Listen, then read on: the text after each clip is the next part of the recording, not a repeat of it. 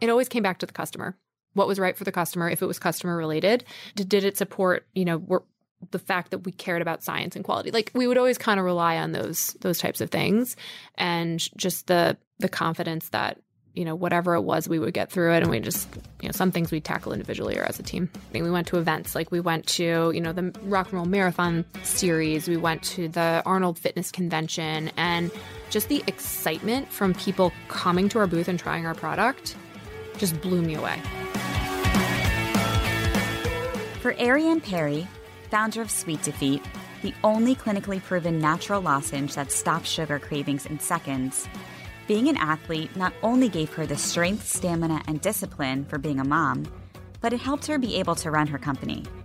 With 2/3 of Americans overweight and 1/3 diabetic or pre-diabetic, Ariane knew something had to be done to help people eat less sugar. And as someone with the right knowledge who came from an entrepreneurial family, she knew she was the one to do it. Coming up, you'll hear about the cost of paid advertising versus press, and how leveraging an ad can have ripple effects to other channels. How hiring for great people instead of skills, but motivating them to achieve their potential has been key. All about operating a company in stealth mode, and considerations of a patent. How Ariane didn't have a mentor and wishes she had listened to the advice she was given by others earlier. Why a gratitude journal helps mindset and hormone balance. And why you should always be kind to yourself. This is the Entreprenista Podcast, presented by Socialfly. It's the best business meeting you'll ever have, with must-hear real-life looks at how leading women in business are getting it done. And what it takes to build and grow a successful company. It's beyond the gram. With no filters, no limits, and plenty of surprises. Ariane, thank you so much for joining me today. It's great to be here. You have such an interesting background because you were first working for Google before you started your own business. How did that job in the corporate world lead you to starting Sweet Defeat? Yeah, so Sweet Defeat was founded with the mission to help people eat less sugar. And I, throughout my life, have been really driven by wanting to do something of purpose and value. So I did start my career in Fortune 500 companies. I was at JP Morgan for 5 years, and then I was at Google. And I met my co-founder while I was doing my MBA at Columbia. And I think it was really kind of like a right place, right time scenario. But when I was working in big companies, I always had this feeling like I had more to give when I was in a role. I just felt like maybe it was too narrow, or I had more to give, I think is the best way to describe it. And so when I met my co-founder and he talked about the idea that he had and why he wanted to create this product, and I was really interested in working with him as well. It was like a right place, right time kind of thing, and a problem that I really wanted to work on solving, because not only does this concept of eating too much sugar, having a sweet tooth resonate with me, because sugar is my vice. Oh, resonates with me too. I've got the sweet tooth. I've been committed to health and fitness my entire life. I was a college athlete, and kind of always knew what I needed to be putting into my body, but that was a vice. And then when you think about the bigger picture of sugar in the United States, and that almost 90% of foods have some form of sugar, and so many diseases have been linked to it, it was just a problem I was really excited to tackle. Were you working full-time when you were in business school, when you met your business partner, or? No, I went to business school full-time. Okay. Yeah. So you were ready to figure out what you were going to start next. Yeah. Did you know you were not going back to the corporate world? I kind of did. And I was really thinking more about the investing world with my finance background and the role that I had at Google. But meeting him and the idea just kind of gave me the push I needed to take the leap, because I do have an entrepreneurial family and the concept wasn't foreign. So it was just right place, right time. What were the early days like? So he came up with this, or he had this idea, you latched onto it. And then what happened next? How did you get this off the ground? Yeah, so the idea was, let's help people eat less sugar, because there's something about that first bite that leads to the second. And I was like, yeah, I understand that. And then the larger market opportunity kind of falls in that space of knowing that 2 out of 3 Americans is overweight or obese, 1 out of 3 Americans is pre-diabetic or diabetic. And so not only is this something that, someone that is health conscious and has a vice like me can use, but also those that are, trying to avoid chronic disease. So that was our hypothesis, and we just kind of test from there. We came across our main ingredient, which is called Gymnema. Little known but widely consumed. It has roots in Ayurvedic and Chinese medicine. Interesting. And we went straight to the growers in India, built a supply chain. We're trying to get to know the ingredient, right? And figure out how do we put it into a form that people will actually use it? And then how do we think about that in the context of our greater business? We're not just going to be like a single product company, but we want to really serve this population of people. So the early days were all about that keystone product. So it was literally building a supply chain for this ingredient and figuring out a way to bring it into the US and get it purified and formulate it into what ended up being just this simple clean mint, 5 natural ingredients. So building a supply chain, let's talk about that, because this was not your background at all. How did you figure out what to do first? Called every supplier I could find. Ended up figuring out that there was a difference between the suppliers that actually worked with the growers and those that were like import-export specialists in the US. So we went straight to those suppliers in India. And then we got a contract lab to test samples and started ordering a bunch of samples, found the highest quality ones, and got to know what that whole quality space is about in terms of chemistry and quality. And so our first hire was actually a chief scientific officer who has a PhD in organic chemistry, because we realized we were really going to be deep in this ingredient in order to build our product line. Did you initially raise money when you first started? No. So my co-founder is a successful investor and funded the business for the first several years. And then after that first hire, who did you bring on next? Kind of a jack of all trades. So someone that could help with everything from vendor management to project management to, helping us work on how do we build out, what does this product look and feel like? What's the name? Like, how are we going to sell it? So it was a jack of all trades. Did anyone have a background in product design or marketing? We hired an agency for that.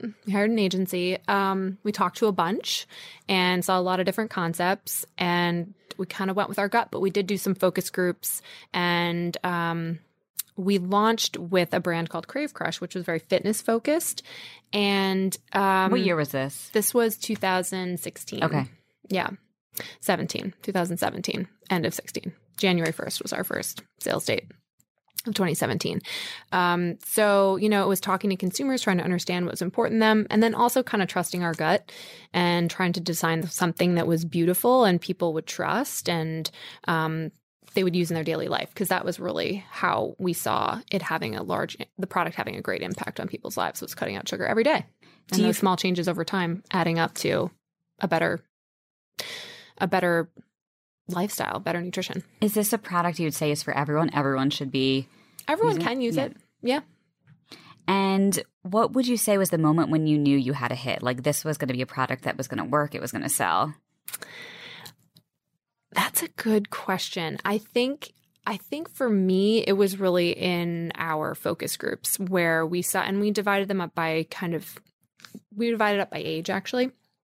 And we recruited people, literally, like I had these 2 summer interns and they stood outside of a Whole Foods and a SoulCycle and an Equinox. And we were like, we want health conscious people because we think that that's kind of all we know about our target market at this point. And so they were like recruiting people to this focus group.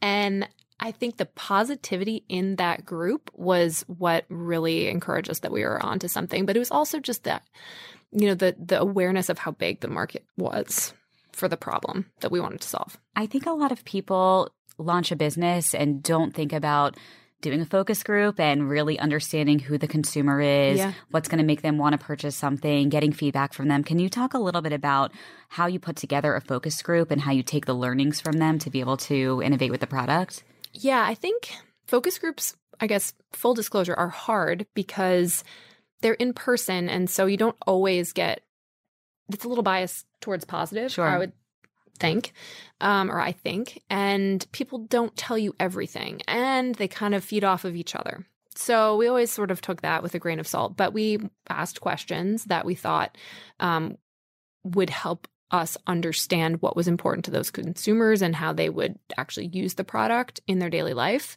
and how often they would use it and what was important to them in their buying decision with the product. And we had them try the product and tell us also kind of what did they think about the taste and the form factor, where would they expect to buy it, what other things did they purchase. So we were trying to get to know them that way. But I think that getting to know your customer is a never-ending process, and they always surprise you. And the good surprises are just so rewarding, because for us in the health and wellness space, it's people telling us that their lives are better in some way. And so, that kind of crosses over into testimonial, but I did spend a lot of time talking to customers. What would they tell you? What would they say? Well, the good and the bad. Start with the good. So the good was, for example, people telling us this. I'll start with the one that surprised me the most. It was a man in his 40s, and he had a demanding job, and wasn't in an urban area, but demanding job, was gone a lot, and felt very distracted by food cravings when he was with his family. Interesting. And he told us that using the product had allowed him to spend more time with his children.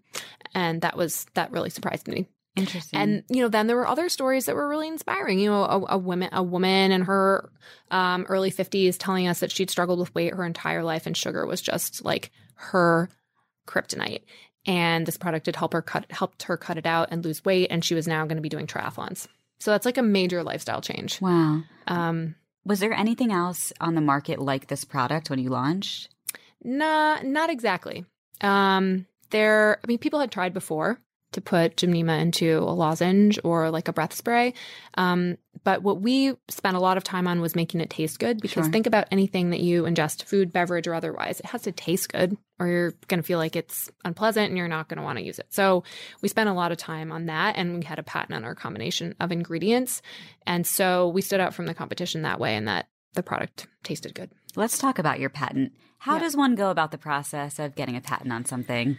Yeah. Well, we talked to a lot of attorneys, and we talked to several different firms, and a lot of people actually told us we couldn't patent anything. So why is that? Because it was a natural product, and you can't patent nature, but you can patent novelty, and you can patent synergy. And that was the basis for our patent, that the ingredients worked synergistically together, and we had data to back that up. We'd worked with this amazing expert formulator. He's on the patent, and it's just a follow-up process. You can go through an expedited path with the USPTO. The faster you respond to their office actions, the faster you can get an answer. And just putting enough in sort of the research behind your patent to support as broad a claim as you can, because then you have the most protection. Have you found that there's other companies now that are trying to copy what you're doing? Oh, yeah. We have copycats. And do you have to go after them with your... Well, only if they violate the combination of ingredients. Yeah. So, maybe it's a compliment that we've created a market for this kind of product. But yeah, there's definitely copycats. And sometimes they bid on our keywords, and, sometimes they copy our branding. And it was just like a matter of time, right? Yeah, absolutely. When you're creating something good, other people are going to want to, copy it or knock it off and try to do it as well. Mm-hmm. What would you say has been the biggest challenge when launching this type of business? We are in the behavioral change business. And so that has been the greatest challenge, is not just getting interest in the product, but helping people change their lifestyle and use the product on an ongoing basis, which is good for our business and it's good for their health. So that has definitely been the biggest challenge. Did you develop a subscription model? We do have a subscription, and we've done combinations of product and program. And, you get auto ship, obviously, and a discount when you have a subscription, but you also get access to programs, 30-day programs. So let's talk about your marketing strategy to find the type of person that needs this product and wants this product. How did you go about figuring that out when you first launched? I mentioned the brand that we initially launched with, and then we rebranded and really focused on direct to consumer. And that was based on a lot of research that we'd done and things we learned about our customer. So we relaunched, and we had an omni-channel marketing strategy that really went across not just the online channels of paid search and paid social and affiliates and SEO, but we also had a bit of an offline strategy. So we tried direct mail, and we tried alternative media mail inserts, and Did those work? We didn't have a ton of traction, but I think that it was very early for us. And I've seen a lot of other DTC brands. Like I get their Yes, I get their direct mail, right? And I think it's almost like a better follow-on. Yeah. But we tried it, It wasn't like super, super expensive. And we got a lot of traction in the digital channel because we started to really invest in our Facebook community. So we were doing paid advertising, but we were also doing organic content. And we had a community manager from day one that talked to anybody and everybody, even the people that were commenting on our ads and saying negative things. We talked to them. Smart. Because we're like, we're new. No one knows us. So we have to get to know them. Did you build a Facebook group too? Yes. Yes. Yeah. And I'm sure that's where you got a lot of traction in there, people having conversations and wanting that community. Yes. When there's a private group, people seem to engage a little bit more with each other, but it does help. We found it helped to have our community manager there kind of trying to start the conversation if someone else wasn't. So kind of being that almost like coach for them. And what else did you learn through, obviously marketing has changed over the past few years, so you've really just had to stay innovative and keep trying new things. What else have you learned along the way? I think we've tried to really figure out what is the right combination of paid and organic and how does press fit into the whole thing. Because, I mean, you know this, the cost of paid advertising can be prohibitive if you don't have it set up right. So how do you leverage that and have ripple effects to all of your channels? I want to talk a little bit about your team and building a team. So when you first started, it was just you and your business partner. You then had one new hire, and you've now grown the team to you're over 10 people now? Yep. So what has that been like? Because you've gone from it just being two people, just having to manage each other, to now really having to be a leader. Yeah. I took a great interest in the leadership skill set of wanting to hire great people, but also motivate them to realize their potential. And, if I was to do it all over again, maybe I would have, been more specific and more consistent around like what are our specific values as a company. But something that was a really common theme, and it was part of every hiring process, and we talked about, is that it's like no task is too small or too large here, because we're literally a tiny team trying to achieve great things, and none of us are above any task or, incapable of taking on some large task. So that was a definite theme. And then what we talked a lot about was our customer and wanting to serve our customer and really prioritizing our science, so the quality and the efficacy of our product and how it impacted customer outcomes. So those were things that we talked a lot about. And, I think everyone, I hope, can recite our mission, which is to help people eat less sugar and lead a healthier, happier life. And I wanted to keep that simple so that that could be top of mind for everyone. And I did start, reiterating that. But I think in the early days, when it was only a couple of us, maybe there would have been value to kind of writing more things down and reinforcing that. But the early hires are still with the team. What do you think the secret is there? Because that's tough these days, and especially in somewhere like New York City where there's, a really great job market. It's so easy to find new roles. Yeah. What has led people to want to stay with your company and your mission? I think it comes out in the hiring process, their passion for what you're doing. And I always looked for people, especially early on, that had track records of sticking with something. Professionally, personally, or otherwise, and taking on something and really caring about it. And I don't know if I have like the secret sauce for hiring by any means, but with those early hires, that was what I was looking for. And I mean, they stuck with it. That's amazing. Yeah. Is there a particular interview question that you always ask people that you're looking for a certain answer that it's them when you hear it? Yes. And everyone that's interviewed with me has gotten this question, and I was super uncomfortable asking it the first, few times, and now it's one of my favorite ones to ask. I ask people, in your current job or your last job, who do you work for? Who did you work for? What's their name? If I called them, how would they rate your performance on a scale of 1 to 10, 10 being the best? And the answer to that question is very telling, and it also prompts a lot of other conversation that can help you get to know the person. What have you heard from that question? Well, what I like to hear is 10. But, maybe a 9, because I always feel like I could be better. Like, that's the answer you want. And you do get that a lot. sometimes you get maybe a 7, maybe a 6. And sometimes it's for, that person's just being very humble and honest. They're like, I didn't really have, all the expertise that was needed for the role. But other times it kind of prompts conversation around, oh, well, we disagreed on XYZ point. And it helps you get to know how that person works in a team. Yeah, very interesting. Yeah. That's a good tip. It's uncomfortable to ask.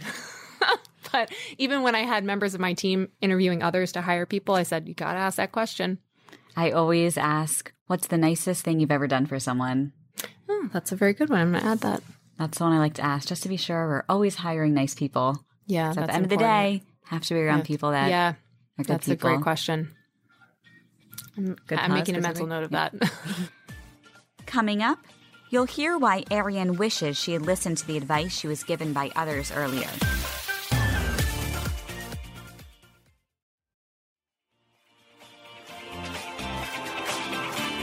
I know you shared that it took a while to first get your patent. What was that like, not being able to talk about what you were doing for so long? It was weird, especially living in New York and, most people being urban professionals, and you meet someone new or you're even catching up with friends, and, work is one of the top probably 2 things you talk about.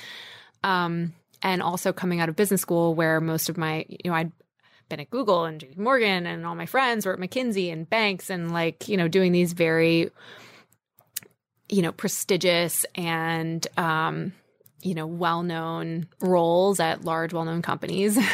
And, it was weird. And we really didn't talk a lot about what we were doing other than our mission and, that this was kind of in the natural products, food, tech space.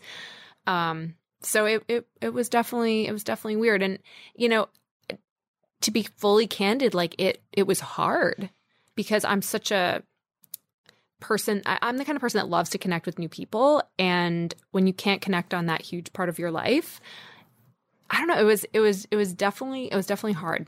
Would you say to someone, I'll be able to tell you in a couple of months, or you just they're like, okay, sure. Did you finally send out a mass email this is what I've been doing? Oh yeah, we worked to put together a pretty extensive launch list, but we did start to share more once we better understood what our competitive advantages would be and what the moat around our business would be comprised of, and we felt.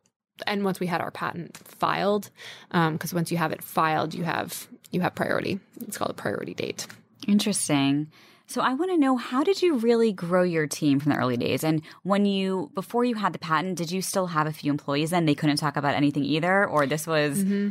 Yeah. How did you keep them sworn to secrecy, NDAs? And Well, our chief scientific officer had worked in pharmaceutical development, and so she was no stranger to that.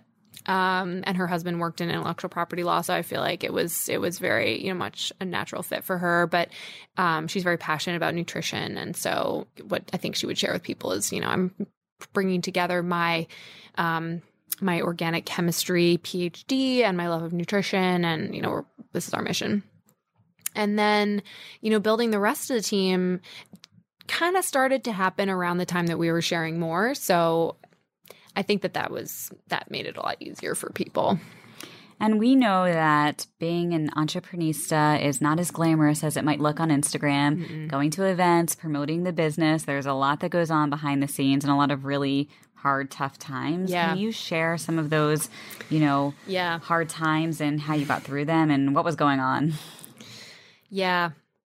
I think probably every entrepreneur has had that moment where they feel like they're doing something that they're just completely unqualified to do, but there's no one else to do it.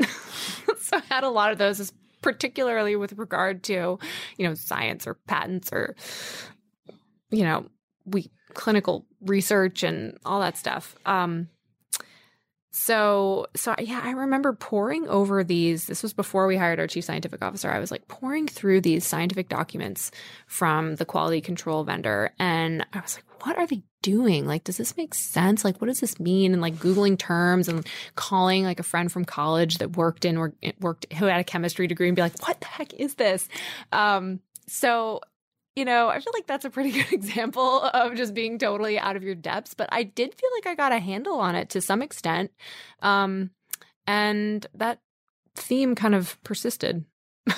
with everything to do with our business. But you're right about a lot of people kind of share the glamorous stuff that they're doing.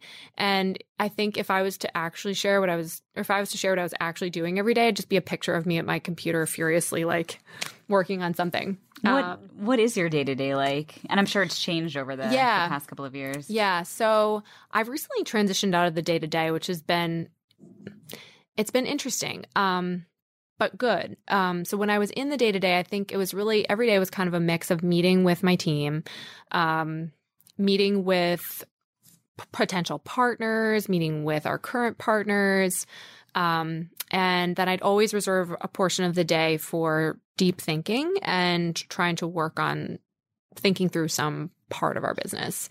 And there were weeks where I was traveling a lot to either a trade show or a vendor or things like that, but that was usually the mix. It was something team, independent work, and then, trying to meet as many people as possible that could help us or were already helping us. And are you the type of person that was scheduled out in your calendar so you knew what you were doing every hour of the day? Yes, just about. And I actually started to get to the point where, and I mean, this is probably just time management 101, but I would actually block 3-hour segments at some point in the day where I could think because again, like I read this book, Deep Work, and it was things that I should have known, or should have been doing. But the idea that like, if you're scheduled for 30 minutes and then you have a 30-minute break and then you're scheduled for 30 minutes and 30-minute break and then an hour, and then you can't do anything productive in those 30-minute breaks between 30-minute meetings. So why not just put them back to back so they don't run over? And then you have an hour after that you could actually do something. That's a really good tip. Did people on your team know they could not schedule over that time period? Because I feel like it's so easy. And I do this all the time. I'll put time blocks in my calendar and then other meetings come up. People need to talk to me. And then I make that a priority instead of giving myself the time to sit and focus. So how did you do that? It was weird at first, and then I decided that I was just going to be very open with my team about it, and I was going to put blocks on my calendar. And I think that they kind of followed suit. I said, this works for me, and I think all of you should try it. Give yourself blocks of time where you're not meeting, or, if you have an option to meet with someone, just put it at right after another meeting so that you can optimize your time. And I also I made a change where, I had one day during the week that was like team meeting days. And then I had another day during the week where I would put all my one-on-ones together. And I just started communicating with my team about how I was managing my time. And I think that they appreciated that. Were they totally receptive to everything? Yep. Yeah, they were. And did you find they started doing the time blocking too? Some yes, some no. Time management is really hard. It's definitely very hard. Especially if you go into rabbit holes. And in today's world where, we're all attached to our phones 24/7, it's just so easy to get sucked in to start doing something else when you should be focusing on something else that you need to be doing. So I like that tip and I'm going to try it. Well, I wouldn't be honest if I said that it worked every day, because in a startup, and probably, every startup, there's firefighting and things come up that you can't control, whether it's, something going on with your paid marketing, or, it's something weird happening within the team, or something happens with production. Like, there was always something that would come up and eat probably 25% of my time that I thought I was going to have in a week easily. How do you handle those moments? Do you have advice to share about when these fires come up or hard times? Like, how do you react in those moments, and what do you do? Oh man, I feel like I need advice on that. Well, I will say that I always react to things very calmly. Something that I also spent a lot of time thinking about and being aware of was how my energy impacted my team, and whether that was to motivate them or to calm them, or to set direction when there's always a lot of uncertainty. So when something would happen and I didn't know how to react, I would say, we've got this. I need to go think about this. Or I'd say, okay, here's what we're going to do. And it always came back to the customer. What was right for the customer, if it was customer related, and did it support, the fact that we cared about science and quality? Like, we would always kind of rely on those types of things, and just the confidence that, whatever it was, we would get through it, and we just, some things we'd tackle individually or as a team. Was there a moment when you knew that this company was going to be a success? Early on, when we launched, we did some trade shows. And we did grassroots marketing. We went to events, like we went to, the rock and roll marathon series. We went to the Arnold Fitness convention, and just the excitement from people coming to our booth and trying our product just blew me away. We didn't even talk about exactly what the product is, how you use it. Yeah. Can you give a little background on that? Sweet Defeat is essentially a little mint. And it's only 5 ingredients. The main one is gymnema that we talked about. And when you dissolve it on your tongue, like a mint, you can't taste sugar afterwards. And so the clinical research that a scientist out in Oregon did for us showed is that also reduces your desire for sugar. It's like when you sit down at dinner or you have a nice dinner with friends and the dessert comes, you're like, I could have it. I don't know. You have one bite and then you plow through the dessert. That's exactly what we were working on, because that happens for a lot of people multiple times a day. And do people typically use this product multiple times a day or just once a day? We'd love for them to use it multiple times a day. People use it between 1 to 3 times a day. Or maybe just a few times a week. It just depends. But we recommend it several times a day.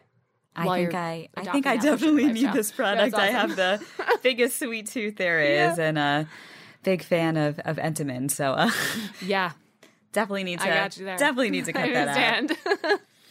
Can you share a time when you made maybe a big mistake in business and what you did about it? I think my learning is probably more interesting than any of those individual mistakes. And it's all around kind of letting something go too long because you feel like you can fix it and some things aren't fixable. And so, whether that be with a vendor that's just not the right fit, or maybe even an employee that's just, it's not the right fit. The longer you let these things go on, the more painful it is for both sides. Yeah. And so I think the learning is you kind of know when something's not working, whether it's even a marketing strategy or it's a person or it's a vendor. And so what I try to do, and no one's perfect, but when something feels like it's not working out, it becomes a priority for me to determine if that's just how I'm feeling that day, or if it's really not working, and if it's really not working, to address it. Gotta rip the Band-Aid. How many times did it take of this happening over and over to be like, wait a second, this is a pattern. I can't let things linger. It's going to be better if we just... I think three events that were kind of similar, but probably more. Right? We learn slow. Oh my gosh, I feel like you're relating to this. Oh yeah, I hear you. Tell me more. What accomplishment would you say you're most proud of to date? Customer results. What does it feel like when you get those positive reviews? Because I know you have thousands of 5-star reviews. Like I am doing something of purpose and value. Yeah. And like all of the hard work and late nights and, angst or stress is worth it. Totally. And you're a new mom. Congratulations. Thank you. We're in the new mom club here. And I think nothing prepares you for being a new mom and running a business. It doesn't. Would love to hear, because you're a few months farther in than I am. Did people talk to you about what it would be like to try to run a business and have a baby? Like, what was that like for you? They did, and I naively didn't listen. I was like, it'll be fine. So easy. Fine, And I had this mindset going in that my goal was to be present when I was with my family, with my baby, with my husband, and to be present when I was at work. And what I didn't realize is that it wasn't necessarily that I wouldn't be able to be present. It's that there would always be a feeling that there wasn't enough time. Mm-hmm. And also, you just go through a lot when you have a child. It's a life change in a way that maybe you don't know until you're actually a parent. But, and being a woman, like, you're literally giving birth to new life. And like, there's emotional stuff that goes along with that isn't even totally driven by logic. It's driven by your hormones. Yeah. And so when you go, I went back after 4 weeks and I was there and I was just as motivated as ever, but I was also, constantly second guessing myself in ways that I never had before because my emotions were a little bit different, because my hormones were telling, my biology to be tied to this baby, right? So I was not prepared for that. Also, breastfeeding is very hard, and I was not prepared for that. I thought it'd be easy. No one prepares you for breastfeeding. You have to sit with someone who had an experience to tell you that ahead of time, because What a challenge. No idea. I had it's no a full-time job. It's a lot. Yeah. Working is a something I was full-time committed job. to, and Breastfeeding is a full-time job, and then taking care of a child is a full-time job. Yep. And there's so many incredible women that are doing it all, you included. So we just gotta keep doing it and inspiring more women to do the same. Somehow it all gets done. And Not forgive sure ourselves for the fact that we can't do it all to the extent that we'd like. What about when you we can do it all, but not to the extent like there's not enough time. And being easy on yourself. Yes. What was it like when you were pregnant and running a business? Were you able to take time for yourself and take care of yourself? So that was fine. I think it's having been an athlete and being very in tune with my body and appreciating that not just for athletic performance, but then when I started working in a pretty intense job, appreciating that for, me being in tune with my body and maintaining my health to maintain both my professional relationships, my personal relationship, and just knowing that like how I felt physically impacted everything that I did in my life and my relationships. So when I was pregnant, I really embraced that. And I tried to figure out, what did I need to do differently than when I wasn't pregnant to maintain my energy?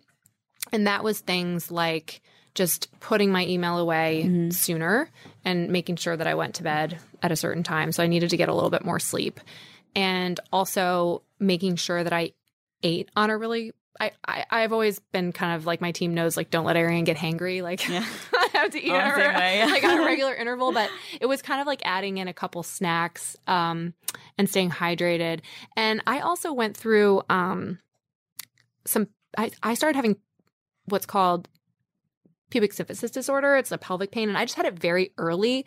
So that affected my ability to exercise in the way that I normally would. In the morning, I couldn't go for a run. I was lifting and swimming instead. But I found that trying to just, even if it was just walking to work, maintain some sort of morning exercise helped me stick with my routine, even though I couldn't run at all. Wow. And walking was a little bit of a challenge sometimes, but I felt lucky. I was like, well, if this is like the one thing and I feel pretty good otherwise, and my baby's healthy and I'm healthy, like, I can deal with this. Totally. So you went back to work 4 weeks after you had your baby. Yes. Were you back at work full time at that point? Yeah, I worked. I did have more work from home than I'd never really been into work from home. I love being in the office with my team and all of the great conversation that sparks and the efficiency that it has. So I did want to be there, but I was there like shorter hours. I would do more at home. Some days I would work from home, and that was really nice in terms of just trying to manage my own physical recovery and breastfeeding and things like that. So that flexibility was really nice. Any other advice you can share with mamaprenistas who are trying to run a business and also balancing motherhood? Just be kind to yourself. And, if I could go back, maybe I would have planned for a little bit more time that I wasn't like back full time. I don't know if it would have been possible, because in hindsight, you're like, oh, maybe I could have done that. But I think that, some of my friends who have businesses where they're able to manage that time post-birth a little bit more so to remove themselves, I think that to the extent you can do it. Yeah. If you have a partner that can take over, or, there's certain things that you do that you could push off a few months, like, just do it. Give yourself some time. Yeah. Couldn't agree more. Yeah. You'll be back all the more energized. Yep. Totally. Yeah. Coming up, you'll hear about the importance of a gratitude journal and why you should always be kind to yourself. And a surprise. A common theme from all of the guests we've interviewed on our podcast so far is that they've all relied on support from other women through groups. So we decided to start an Entreprenista Facebook group. Head on over to Facebook and search Entreprenistas. We really wanted to create a community for entreprenistas to connect, share ideas, help each other solve problems, and learn from all of our collective experiences. If you join the group, it's really a safe space to talk about being an entrepreneur, sharing your wins, asking for help when needed. It's going to be an exciting 2019, and we can't wait to meet you so we can learn and grow together.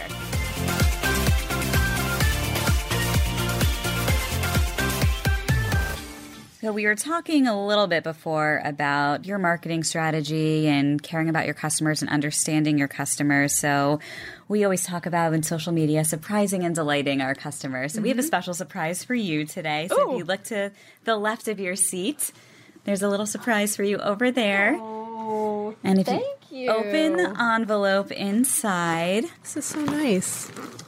We learned a little bit about you from being on your own social media. Okay. And we'll see if you've been to this place before. But I think you're going to like it if you haven't been there already. Open this envelope. Drum roll, no. Good for you. Inscape. Yes, I've heard about this and I've been wanting to try. It's meditation, right? Yes. I've never been. Well, so now thoughtful. you get to go. I know you you're so all much. into health and really wellness nice. and taking care of yourself. And with a Yeah. new baby at home, it's good to take 45 minutes and do what you Yes. say to do. Be kind to yourself. Yes, So thank enjoy. you. This is really nice Take of time you. to relax and enjoy for sure. Thank you, Social Fly. Of course. Thank you, Steph. I love that. Oh, and I got some cool swag. Got some cool Entreprenista Thank swag you. to share I love that. with Oh my God, everyone. this is and great. enjoy I your love water bottle this. for your runs. This is really thoughtful. Yes, Thank you. of course. Enjoy. I love it. Have you had a mentor that's helped you along the way? Not really. And I wish I did, but not really. I've sought people out. I have a lot of great peer mentors, but that's like, if you can find one, it's everything. And I never really had one. I had a mentor at JP Morgan. But through this, journey, there were lots of people that helped me for sure.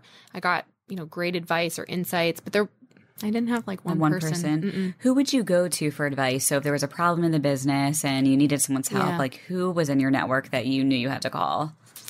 Well, I was really, really pleasantly surprised by how helpful people were. And it was always in some, different area. But I have to give credit to my husband because, he was so supportive, even if he didn't know what to tell me what to do, right? But he would listen to me and like help me think through certain things, which I think was really helpful.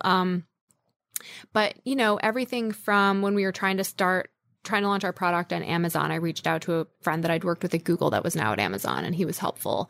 When we were, starting to put our product into retail and selling into these independent stores, I had a friend that had an organic beauty brand, and he'd kind of done it all before, and he gave me insights. When we were first starting to create content for social, I had a friend from business school that was working in that space, and she gave me a lot of great advice and pointing me in the right direction. And then when we were trying to create video content, so the list kind of goes on, people giving me advice and helping me in certain areas, and that was just everything. And I always pay it forward to anyone and almost probably to a fault that asked me for help. I'm like, I want to give them thoughtful help because I got so much. But there wasn't really that one person. So you built Maybe it's still to come. Yes. Maybe I will find a mentor. You built your network and were really able to utilize that to help grow your business. Mm-hmm. What does your day-to-day look like now? Because I'm sure it's now evolved over the years. Yeah. So my day-to-day right now, because I've moved into this advisory capacity with Sweet to Feed, is really spent thinking about some, I think, big ideas. And then also an investment. I'm working on an investment thesis around wellness and just reconnecting with my network, kind of having some fun meetings. So it's more of a thinking and reconnecting. You can take more than 3 hours a day now and think, it sounds like. Yes. Yes. What was the best piece of advice you've ever received? That's a good question. So this is probably not what you expect me to say, but the best advice I ever received was actually from a friend and teammate in college. And I went to the University of Michigan, where the sun kind of goes away from November until April. Oh, yes. And it was February. And I think we've all been there where you feel like the world has something against you at that moment in time. And you're just like, I'm so down, right? Like I hate everything. And she said to me, she's like, Ariane, this kind of happens every time, every year around this time. And to me, that was just so what I needed to hear and sparked this awareness that I now have that I'm in control of my own emotions and that I'm not kind of like subject to outside forces, right? And so that we kind of talked about energy earlier and how your energy, especially as a leader, impacts your team and impacts your customers and your clients. And so that was really an inflection point for me in understanding how to manage my energy. And, I started reading about things too, which have always been helpful along the way. But that is an inflection point that I remember. Was that the last winter you let yourself say, yes, I feel like this every year? Yes. What did you do then to change that? Just kind of the mantra. Like, Yep. You wake up in the morning and you're not like, oh, woe is me. You're like, I'm excited about Yep. today. I'm in control of my own destiny. Yeah. I absolutely love that. Why did it take me so long to realize that? I don't know. I guess I was in college, so that's a reasonable amount. Yeah, we're young in college, young and naive, Yeah. right? Yeah. Well, that was amazing that you were able to take that moment and have that realization and just change how you were showing up every day and thinking about things. Yeah. So you're 5+ years in business. You've obviously learned so much along the way, and a lot of our listeners are just starting their business right now. What advice can you share with them about first starting your business? Everything is harder than you think. It's going to take longer and cost more. So have big dreams, have big goals, but kind of have that in mind and have that not backup plan, but just apply some skepticism to your own estimates and be prepared if something takes longer or costs more, because it always does, unfortunately. This is true. Can you share any advice about having a co-founder or a business partner? Yeah, I think that there's lots of different co-founder relationships or business partner relationships, and it's just a matter of getting comfortable with knowing that you're going to have hard conversations with that person. And for me, what was really important to me is that this person was my co-founder is very successful in his own right, but he brings a level of thought and skepticism to everything, but he's also very fair and respectful. So that combination of things to me was what, got me comfortable. So I think everybody's a little bit different, but be prepared to have hard conversations with that person. And to the extent you can get to know them and how they're going to react to hard conversations, because people react differently. Yeah. And maybe you're comfortable with how they react or maybe you're not.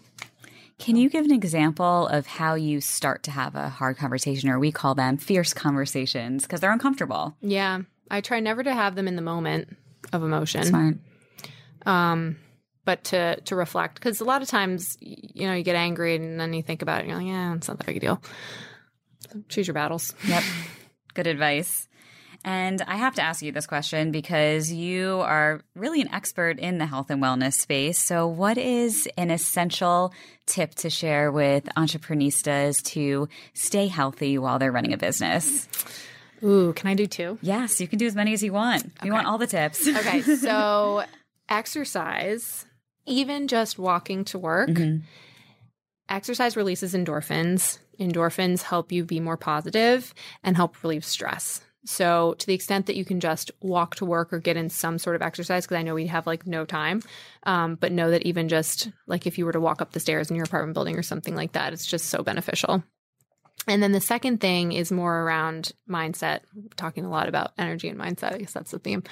I tell my friends this too, and some people are into it, some people aren't. But when you're in a stressful situation or you're having a hard time or it's a low point and it goes on for a while or whatever, or even maybe in a high point, I do think a gratitude journal is very helpful so that when you wake up in the morning and if you make the effort to not jump right into email or something, but give yourself just 3 minutes to write down 1 to 3 things you're grateful for, there's actually been research to show that helps your mindset and even your hormones. Yeah.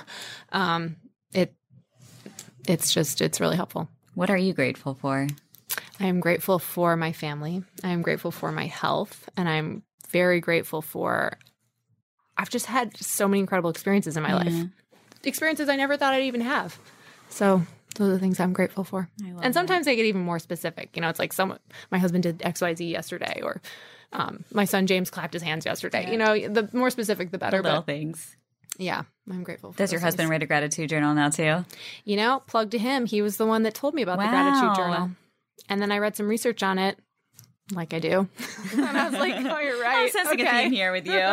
Okay. So yeah, he does it too. We don't do it every day. I mean, I'd be, you know, faking it if I said, oh yeah, I do it every day, but periodically. What does winning mean to you? Being better every day. Being better every day. And how about my last question for you? What does being an entrepreneurista mean to you?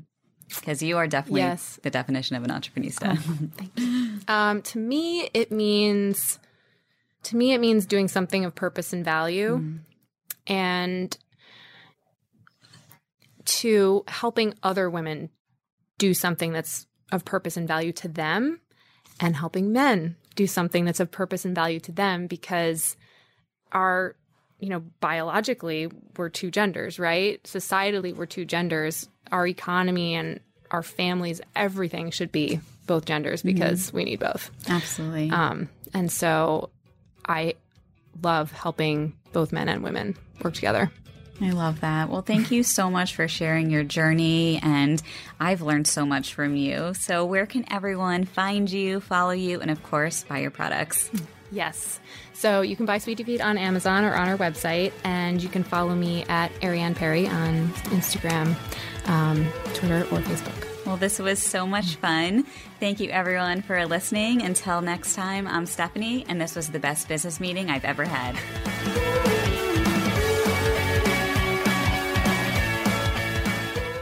Thanks for listening.